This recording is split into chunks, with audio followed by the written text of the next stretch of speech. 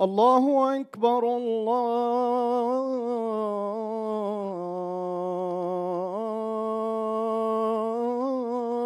الله أكبر.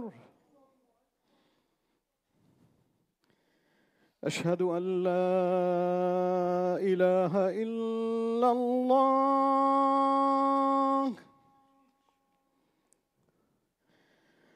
أشهد أن لا إله إلا الله.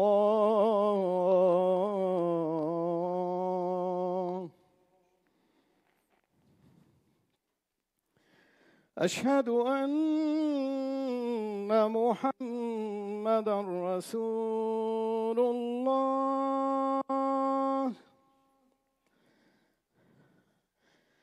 أشهد أن محمدًا رسول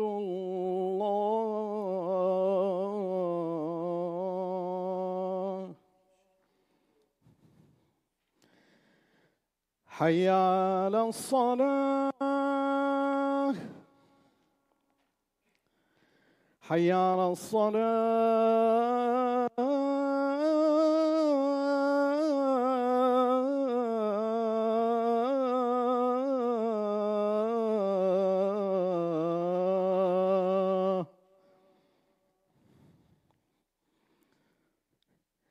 حي على الفلاح.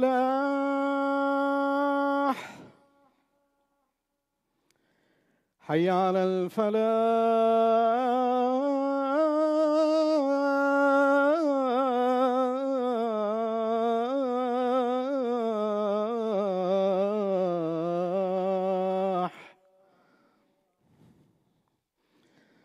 الله أكبر الله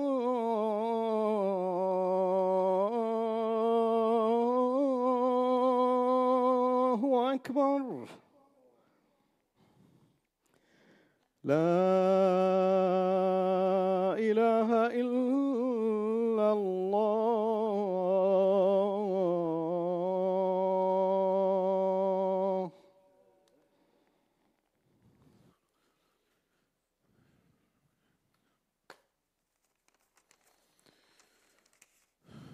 إن الحمد لله نحمده ونستعينه ونستغفره ونعوذ بالله من شرور أنفسنا ومن سيئات أعمالنا. من يهده الله فلا مضل له ومن يضلل فلا هادي له. وأشهد أن لا إله إلا الله وحده لا شريك له وأشهد أن محمدا عبده ورسوله. Amma ba'd, my dear brothers and sisters in Islam, Assalamu alaikum wa rahmatullahi wa barakatuhu. I begin with a reminder that you and I should have taqwa in Allah, which means that we should be conscious of Allah, we should fear Allah, and we should protect ourselves from Allah's punishment. As He tells us in the Quran, Ya ayyuhal ladhina amanu, ittaqu Allah haqqa tuqatih, wa la tamutunna illa wa antum muslimun. He says, O you who believe, have taqwa in Allah as He's worthy of having taqwa in. And do not allow yourself to pass except that you're in a state of Islam or a state of loving submission to Allah subhanahu wa ta'ala. And on this blessed day of Jum'ah, when our salawat are shown to our beloved Master Muhammad, and in this still pivotal and difficult moment for the ummah of our beloved Master, we ask Allah to send and shower upon him an abundance of peace and prayers. Allahumma salli wa sallim ala Sayyidina Muhammad. Allahumma salli wa sallim ala Sayyidina Muhammad. Allahumma salli wa sallim wa barik wa an'im ala Habibina Muhammad wa ala alihi wa ashabihi ajma'een. Amma ba'd. Near the end of the Prophet's time in Mecca, our beloved Messenger Muhammad sallallahu alayhi wa sallam went through a period of time that is known in the seerah as Aam al-Huzn, the year of grief. The Sahaba said about this period that we did not see the Rasul sallallahu alaihi wasallam smile during this time. Now in general, the Sahaba would say we wouldn't see anyone smile more than Muhammad sallallahu alaihi wasallam. But it was such a weighty year for him, alayhi salatu wassalam, that they said the opposite about him in this time period. And there were reasons why. This is right after the boycott, or a little bit after the boycott that lasted around 3 years. And the boycott claimed indirectly the lives of the two most important people to the Prophet ﷺ personally. It claimed the life of his uncle Abu Talib, who had been a father figure to him and was protecting him politically. He was his passport. He was his citizenship to Mecca. The reason why Muhammad ﷺ could continue to preach without direct attempts on his life was that Abu Talib continued to protect him, and Quraysh had to respect that tribal leadership. And then it also claimed the life of his beloved wife, our mother Khadija, radiallahu anha, who was his greatest support internally. That the Rasul ﷺ ran back to her when the revelation came. And at every stage during the Meccan period, Khadija would finance him, she would support him emotionally, she would support him spiritually, she would be there for him at every stage. And the Prophet ﷺ lost them both. And now he knows, since his protection is gone, he knows I have to find another solution for myself. So as you all know, he tries the closest city, he tries Ta'if. And instead of getting the response that he wants, he ends up being mocked and stoned out of the city. Stoned out of the city. And our beloved Messenger Muhammad sallallahu alayhi wasallam says about that day, he was asked once by Aisha radiallahu anha. This is in Medina. She asked him, Ya Rasulullah, have you ever known of a day darker or more difficult for you than the day of Uhud? He said, yes, it was the day of Aqaba, which is what he called the day of Ta'if.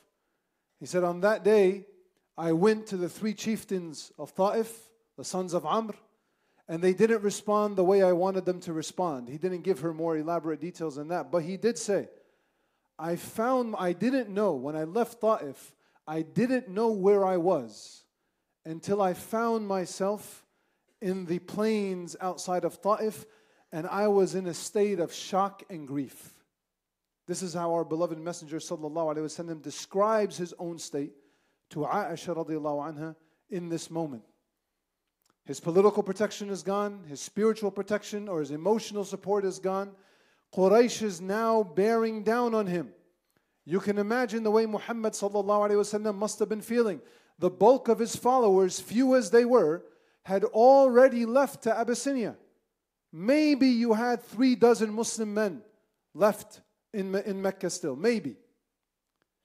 And so you find that Rasulullah feeling the world must be getting constricted. And he begins to look for other outlets. He begins with Abu Bakr. When the Hajj season comes, he begins to go around tribe by tribe, asking them, who will take me in? And he's only able to find a few poor people from Yathrib at the time, who are at least willing to listen to him. You can imagine how he was feeling.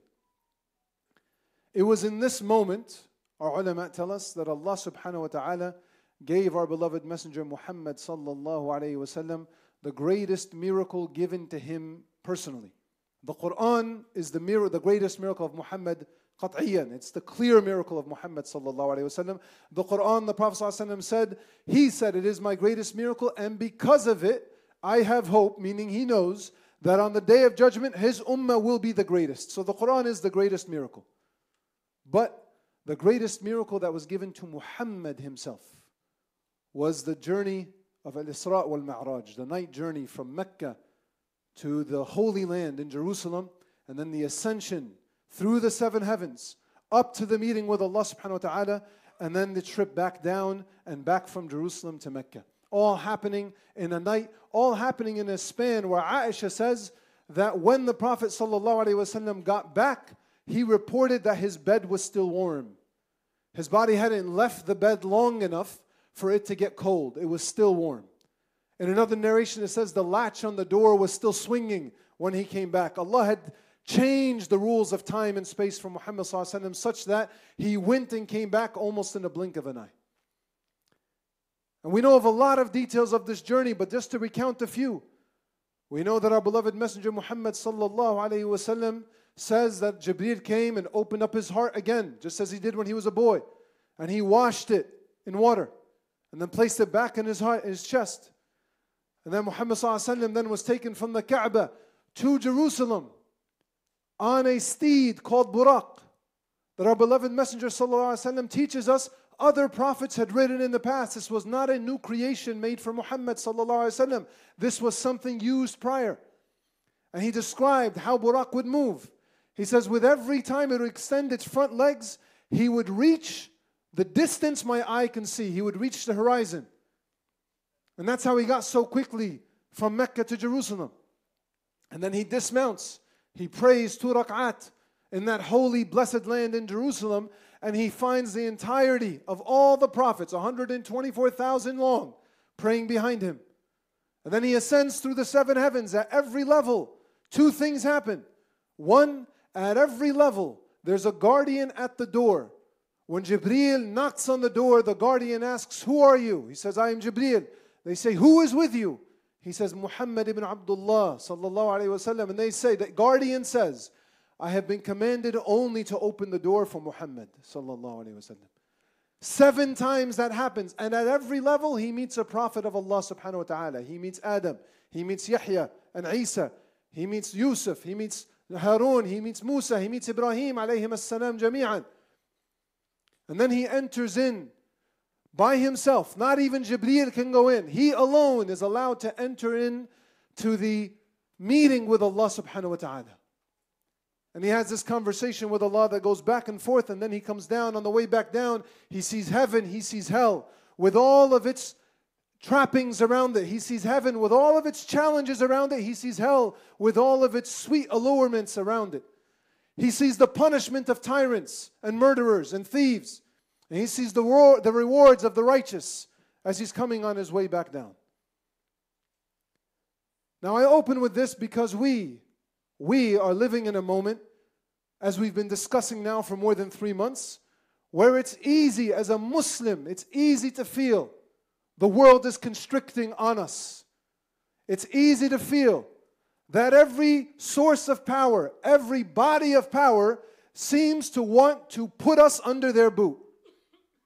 You have just overnight our brothers and sisters in Pakistan coming out in droves to elect a leader, only to find in the morning, according to all the reports that are independently observing, it seems clearly evident that they rigged the election when they saw that they were about to lose. You see what's been happening in Gaza, where the entirety of the world's powers are focused on this small strip. Does it not feel at times? You see this morning, our brothers and sisters in Jordan going out to the crossing with Israel, trying to block the aid from traveling from Jordan into Israel. The ummah trying to rise up, even though its powers don't want to stand up. The ummah trying to stand up, and everyone trying to put us down. Do we not feel constricted at times? Do we not perhaps feel like it's hopeless at times? Look at your beloved Messenger Muhammad sallallahu alaihi wasallam. He went through this too. And in that moment, Allah gave him this miracle. The ulama say specifically as a reminder to him who was in his corner, what he was doing this for, and to never give up hope or worry about what it looks like. Ya Muhammad sallallahu alaihi wasallam, you're worried that I gave Quraysh some rulership over Mecca? Look at how vast my power is. As our Prophet ﷺ says in another hadith, he says if you were to take the arsh of Allah, the footstool of Allah subhanahu wa ta'ala, if you were just to take that and compare it to the 7 heavens, the 7 heavens are like a ring flown in the desert. And every heaven, every sky, every layer of reality is that much bigger than the layer before it. Meaning, the samawat of the dunya, the creation that we know of, is like the ring in a desert of just the second creation. And that second creation is like a ring in the desert of the third, and so on and so forth. Are you worried about me giving them some power for a period of time over Gaza? Are you worried about that? Look at how much power I have. Look at how much creation I have. Why did Allah subhanahu wa ta'ala put our beloved Messenger sallallahu alaihi wasallam on the buraq? Why did He do that? It was to signify to him, Ya Muhammad sallallahu alaihi wasallam, you don't know all of my creation. When I will, I can unleash sources of power that you won't even know exist yet. And at a point, it will seem now that you can't move quickly enough. How long would it have taken him to travel from Mecca to Jerusalem in those days? It might take a few hours by plane today. How long would it have taken him? And yet Allah did it so quickly. And not through some miracle. He didn't just transport him by saying, "Kun fayakun." No, He had him ride a steed to tell him, I can turn things on that I haven't turned on yet. And you see how quickly the Buraq moved? Is that not how quickly the Ummah of Muhammad ﷺ expanded after Fatah Mecca? In the last year and a half of the Prophet's life, the entire Hijaz became Muslim. 11 years or 20-something years of the Prophet struggling with small gains. And then after Fatah Mecca, it's like a floodgate opening. And then after his death, how quickly did Umar and Abu Bakr radiallahu anhuma expand the Ummah of Muhammad sallallahu alayhi wasallam, as if they were riding a steed that they didn't have before. Just as Buraq's hoof reached the horizons, in a generation, in less generation, Abu Bakr and Umar took the Ummah of Muhammad ﷺ from Mecca and Medina to the whole world's map was rewritten by Abu Bakr and Umar radiallahu anhuma. Most of us in this room are Muslim because of what Abu Bakr and Umar did in those few years. Allah was telling the Prophet ﷺ, you may feel constricted now. Don't worry, I'm going to unleash powers. At one moment, I'm going to turn it, and you're going to see the floodgates open. He was telling Muhammad sallallahu alayhi wasallam, you might feel like your followers are small. I said he had a few dozen followers left in Mecca. And then he leads a prayer in Jerusalem of 120 some odd thousand men. And they're not just any men. They're the greatest men of creation. As if to signify to him, Ya Muhammad, the nations of the world will come behind you. They will all follow you. And is that not the case today? Is the ummah not made up of people from all over the world? Muhammad ﷺ at that moment in time could barely muster up 50 people from his own tribe. And now look at this ummah. In this own audience today, how many different nations are represented? How many different peoples are represented? Allah was telling our beloved Messenger sallallahu alaihi wasallam, do not worry about the constriction. It's going to move. Allah was telling the Prophet, your people are mocking you. They're putting you down. But I want you to know, in the heavens, your name rings out. And He made sure of that when every single guardian of every single layer of creation said, by name, I have been allowed to open the door only to Muhammad sallallahu alayhi wasallam. Muhammad, your people are mocking you. Know the angels in the heaven know your name, O Muhammad. Do not worry about them mocking you on earth when you have these magnificent creations of Allah praising you. As Allah says in the Quran, Inna Allah wa malaikatuhu yasalluna ala nabi. Does Allah say that? Allah and His angels send peace and prayers upon the Messenger sallallahu alayhi wasallam. So Allah was telling the Prophet, He was consoling him, He was caring for him. And there is an inherent message for you and I in this. And that is, in every difficult moment, O Ummah of Muhammad, O nation of Muhammad, remember, don't let the constraints of the world cause you to forget who has ultimate control. They have control over Gaza today, they won't have it tomorrow. And their control is so limited. They may have control over the people of Jordan today, but it's so limited. It's hanging on by a thread. They have to fake and lie in Pakistan to win elections. Don't worry. Their control is so limited. To Allah belongs the treasures of the heavens and the earth. He has it all. What are you worried about? All you need to do is keep doing what Allah told you to do. Allah will unlock His power when He wants to unlock it. Allah was also telling you and I, though, very importantly, that He actually cares about the emotions of His believers. He cares about the way we feel. Allah didn't have to do all this consoling for our beloved Messenger Muhammad sallallahu alaihi wasallam. I'll do you one better. Allah didn't have to put him through the difficulty to begin with. Allah could have made His message spread like wildfire from day one, but He didn't do that. Because there's something inherent in the creation of man. This beautiful creation that Allah loves so much, that Allah is so proud of, that He boasts about us to the angels. There's something unique about us. This will is unique. This soul is unique. And in order for the soul to reach the heights that it needs to reach, quite often the soul needs to be put to tests. And those tests will create emotional constrictions. They'll create pain. They'll create anxiety and apprehension. They'll create khashya. They will. But then Allah comes with His consoling message of the Quran. Allah comes with the sunnah of our beloved Messenger sallallahu alaihi wasallam, because in that consoling, we're able to then process these feelings of fear and anxiety and worry and frustration in a manner that pleases Him, that gives us resolve, that deepens our faith. As Allah says in the Quran about the battle of Al-Khandaq, He says about the Sahaba, when people came to them and said, all of the people have gathered against you, you should fear them. And what did they say? We've only been increased in Iman, because the promise of Allah subhanahu wa ta'ala rang true. The Sahaba on that day of the trench, they felt this anxiety and this fear. But it produced this deeper resolve of Iman. We're also reminded by Allah that every time He sends us a difficulty, He's going to send us signs that give us hope, that remind us of this reality. And have we not been seeing that? I've already mentioned, yes, the powers of our ummah, the political powers that are on top of us, that Allah has willed are on top of us, seem to be doing all they can to help the slaughter of our babies in Gaza. And yet, this ummah does not stop calling out.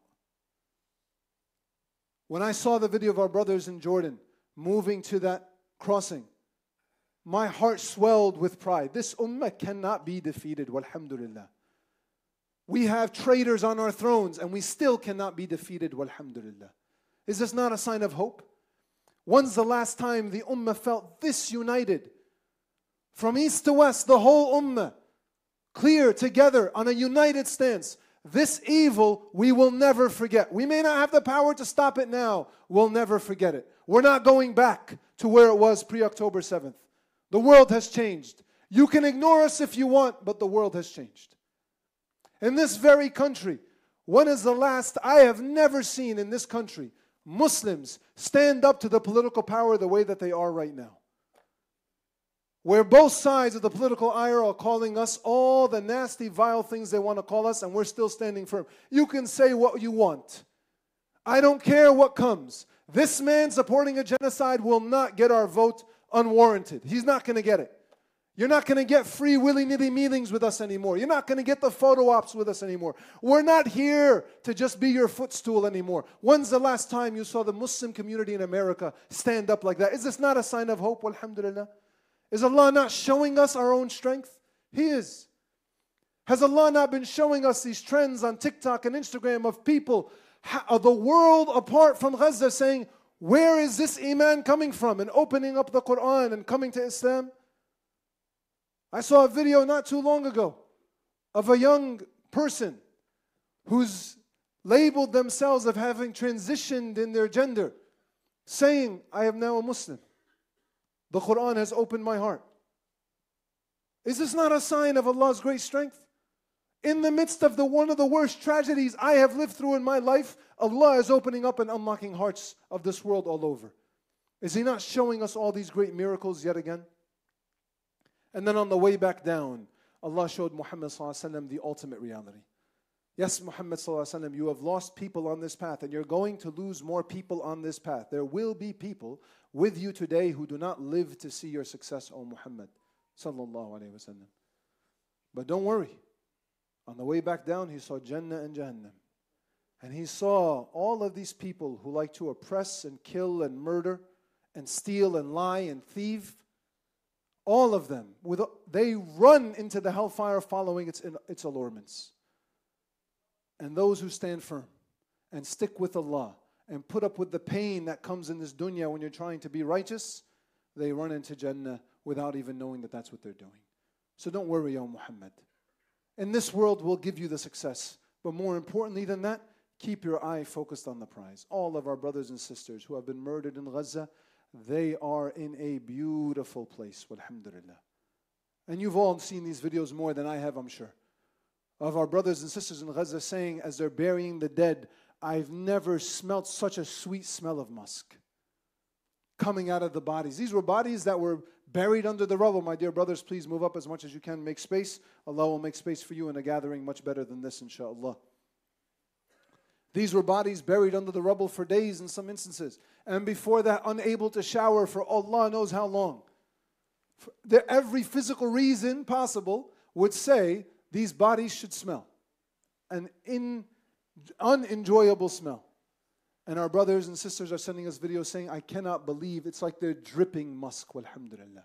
They're in a much better place. Our pain is because we see the evil. Our pain is because Allah subhanahu wa ta'ala has left our hearts alive. When you see the dead bodies of babies with their heads unable to be controlled, yes, we're going to feel pain.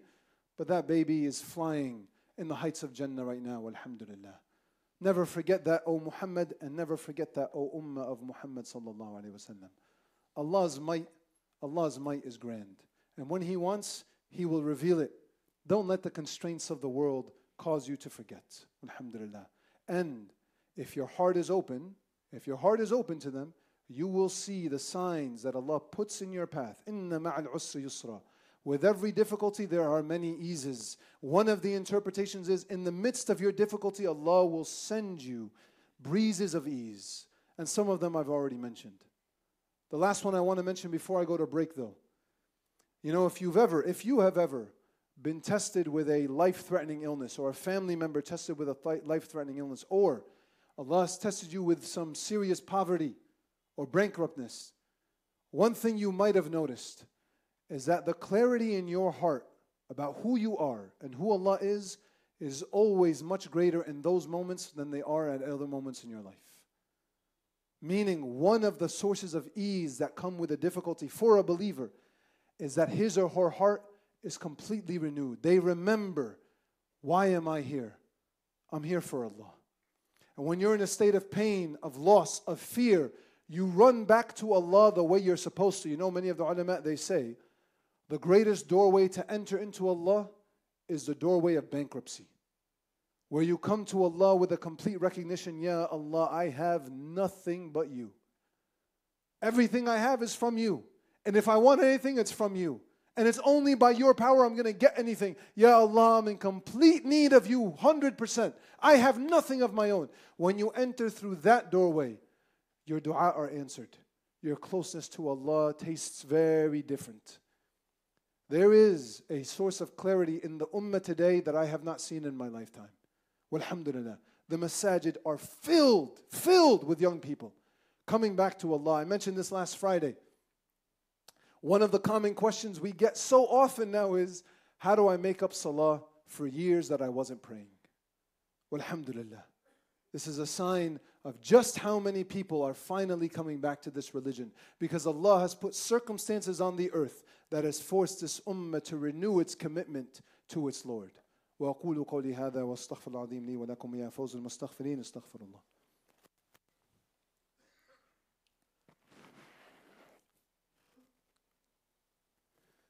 إن الحمد لله نحمده ونستعينه ونستغفره ونعوذ بالله من شرور أنفسنا ومن سيئات أعمالنا. أما بعد. You know, there's one other very important lesson from the journey of the Isra and the Mi'raj that we would be remiss not to mention again and again and again. You know, we're told in our tradition, both in the Quran and the Sunnah, we're told of two different times that Allah commanded a prophet to pray.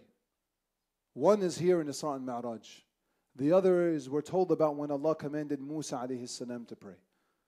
And in both of these instances, there's no intermediary. There's just Allah, Jalla wa Ala, and the Prophet, alayhim as-salam. Either Musa or Muhammad sallallahu alayhi wa sallam. And in both cases, Allah did this for a reason. He did it to signify there is no intermediary between the abd of Allah and Allah when you are standing up in your prayer. In fact, some of the ulama say, Allah did the Isra and Mi'raj in part to tell the Prophet, I know you're feeling pain, I know you're feeling constricted, look to the salah. Go back to your prayers. And then He made the 5 daily prayers a fard. As some of the ulama say, when commenting on this reality, they say, Yunus alayhi salam, when he was in the belly of that whale, or that grand fish, and he was in sajda. What does Allah say about that moment? He says he was in multiple layers of darkness. He was under the ocean, deep in the ocean, where the light no longer reaches, and he was in the belly of this fish, making sajda. They say Yunus alayhi salam was closer to Allah then, in that belly, in sajda, than Jibreel alayhi salam is when he's at Sidratul Muntaha, when he's at that final doorway before the throne of Allah subhanahu wa ta'ala. Meaning, when you and I stand up to pray in a minute and we go into sajda, you can be back just as close to Allah subhanahu wa ta'ala as the Prophet sallallahu alayhi wasallam was.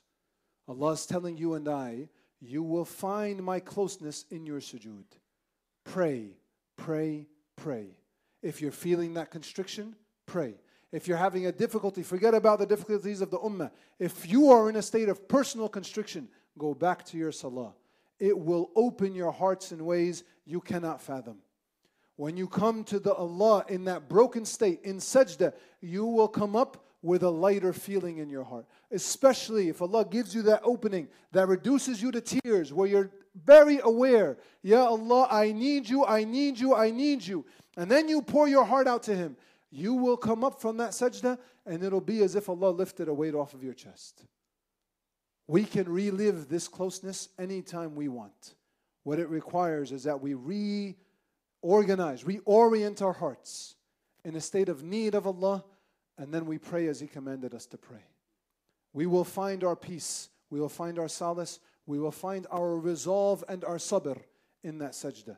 May Allah make us from the sajideen. Oh Allah, all thanks and praise are due to you until you are pleased with us. And all thanks and praise are due to you if you become pleased with us. Ya Allah, forgive us our sins and accept from us our repentance. Ya Allah, we ask of you Jannah and we seek refuge in you from the hellfire. Oh Allah, please send an abundance of peace and prayers upon our beloved Messenger Muhammad sallallahu alayhi wa sallam. O you who turns the hearts, keep our hearts steadfast on Islam and on Iman. Ya Allah, make beloved to us everything that is beloved to you, and make hated to us everything that is hated to you. Ya Allah, be with our brothers and sisters in Gaza. Ya Allah, be with our brothers and sisters in Palestine. Ya Allah, be with our brothers and sisters in China. Ya Allah, be with our brothers and sisters in Pakistan and India and in Kashmir. Ya Allah, be with our brothers and sisters in Burma. Ya Allah, be with our brothers and sisters in Sudan. Ya Allah, be with our oppressed brothers and sisters everywhere they are on this earth. And let this community be a means of removing their suffering and not increasing them.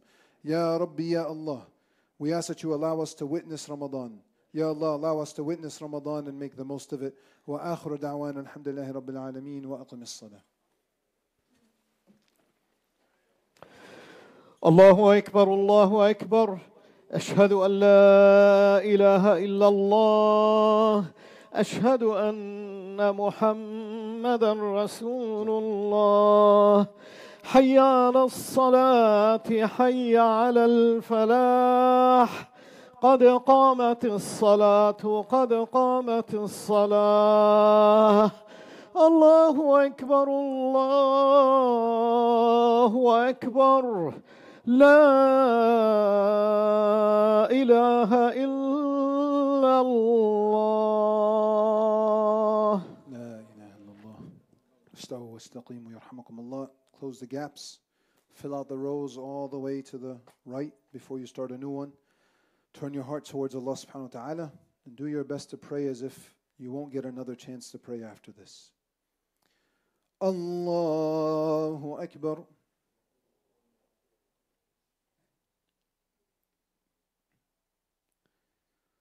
بسم الله الرحمن الرحيم الحمد لله رب العالمين الرحمن الرحيم مالك يوم الدين إياك نعبد وإياك نستعين اهدنا الصراط المستقيم صراط الذين أنعمت عليهم غير المغضوب عليهم ولا الضالين آمين بسم الله الرحمن الرحيم والعصر إن الإنسان لفي خسر إلا الذين آمنوا وعملوا الصالحات وتواصوا بالحق وتواصوا بالصبر الله أكبر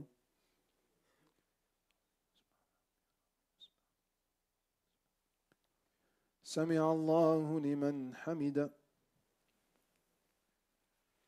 الله أكبر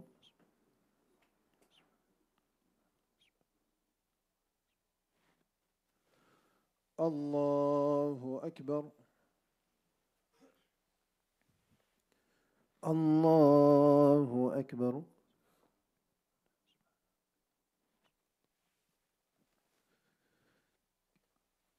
الله أكبر.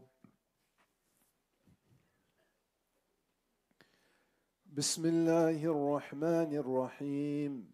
الحمد لله رب العالمين، الرحمن الرحيم، مالك يوم الدين. إياك نعبد وإياك نستعين. اهدنا الصراط المستقيم، صراط الذين أنعمت عليهم غير المغضوب عليهم ولا الضالين. آمين. قل هو الله أحد، الله الصمد، لم يلد ولم يولد ولم يكن له كفوا أحد. الله أكبر.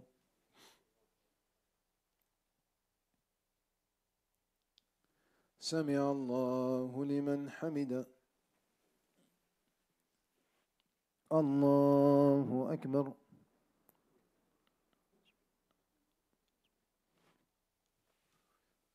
الله أكبر.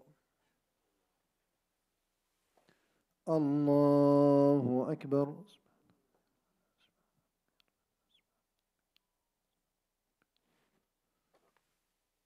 الله أكبر.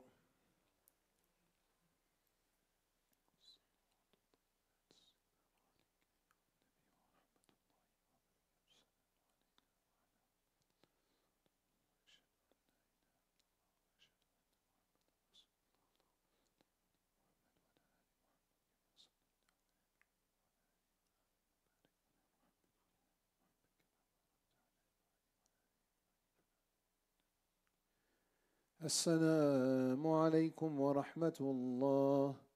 السلام عليكم ورحمة الله.